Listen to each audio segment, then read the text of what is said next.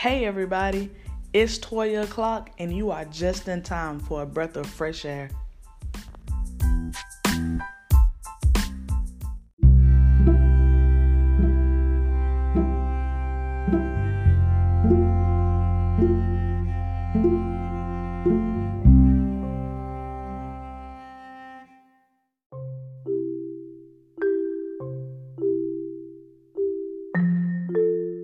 Hey everybody, I want to take a few minutes to share these words of life, to fan the flame within your soul.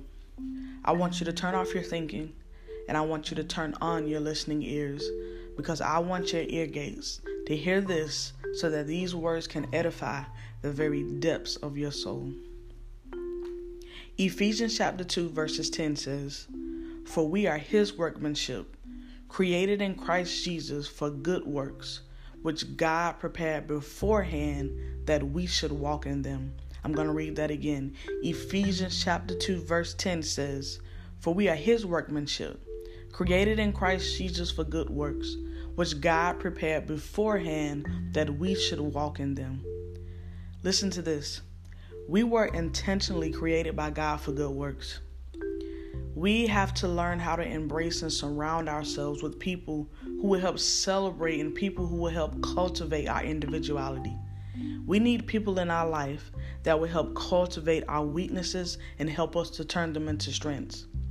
You need people in your life that won't joke about how lazy you are, but instead will help you execute activities and strategies to overcome procrastination. I'm going to say that again. You need people in your life that won't joke about how lazy you are, but instead you need people that'll help you execute activities, people that will help you come up with strategies to overcome your procrastination.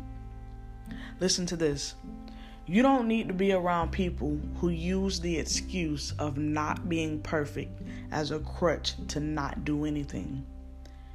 I'm saying that one more time. You don't need to be around people who use the excuse of not being perfect as a crutch to not do anything. You don't need enablers that help you stay stagnant, but you need people around you who will provoke you to mobilization. People who provoke you to want more than a 9-to-5. You need to be around people that provoke you to want more than a high school diploma, more than a baby daddy, more than a baby mama. You need people around you that will shift your focus from where you are to where you need to go. Listen, your life is so much bigger than the things that you are encountering right now. Your life is so much bigger than everything that you think is going to take you out, every worry, every concern that you have. Your life is so much bigger than everything that you're going through right now. Come on, repeat that with me. My life is so much bigger than the things that I am encountering right now. Your very survival is dependent upon the intensity of your yes. I'm going to say that again. Your very survival is dependent upon the intensity of your yes. It's just some things you can afford not to do for God in this next decade. It's just some people you can't afford to keep around. It's some places you can't afford to go. It's some things you can't afford to participate in. It's some arguments you can't afford to be in. It's some things you just don't even have time to worry about in this next decade of your life. It is very detrimental that you grow from where you are to the next place God has always intended for you to be. In this next decade of your life, it's going to be detrimental that you grow from where you are to the next place God has always intended for you to be. And I want you to remember this. God doesn't need your perfection. He just needs your yes. Come on, let's say that together. God doesn't need my perfection. He just needs my yes.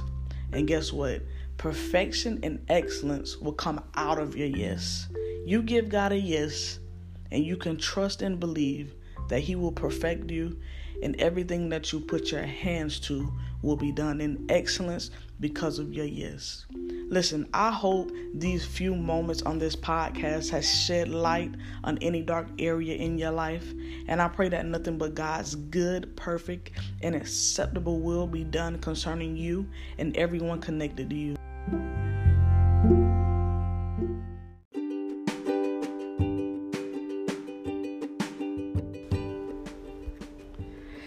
It's 12 o'clock, and you made it just in time for a breath of fresh air. I pray that these few moments refreshed your soul. I pray that it refocused your vision and reset your motivation. I want you to share this podcast with 5 other people and let them know, hey, I don't know what you're doing. I don't know where you're at, but I want you to take 5 minutes to listen to this podcast, and fresh manna is going to meet your ears and edify your soul. I want to thank you for listening today, and I want you to continue to look out for the next episode coming soon. It's 12 o'clock, and you made it just in time for a breath of fresh air.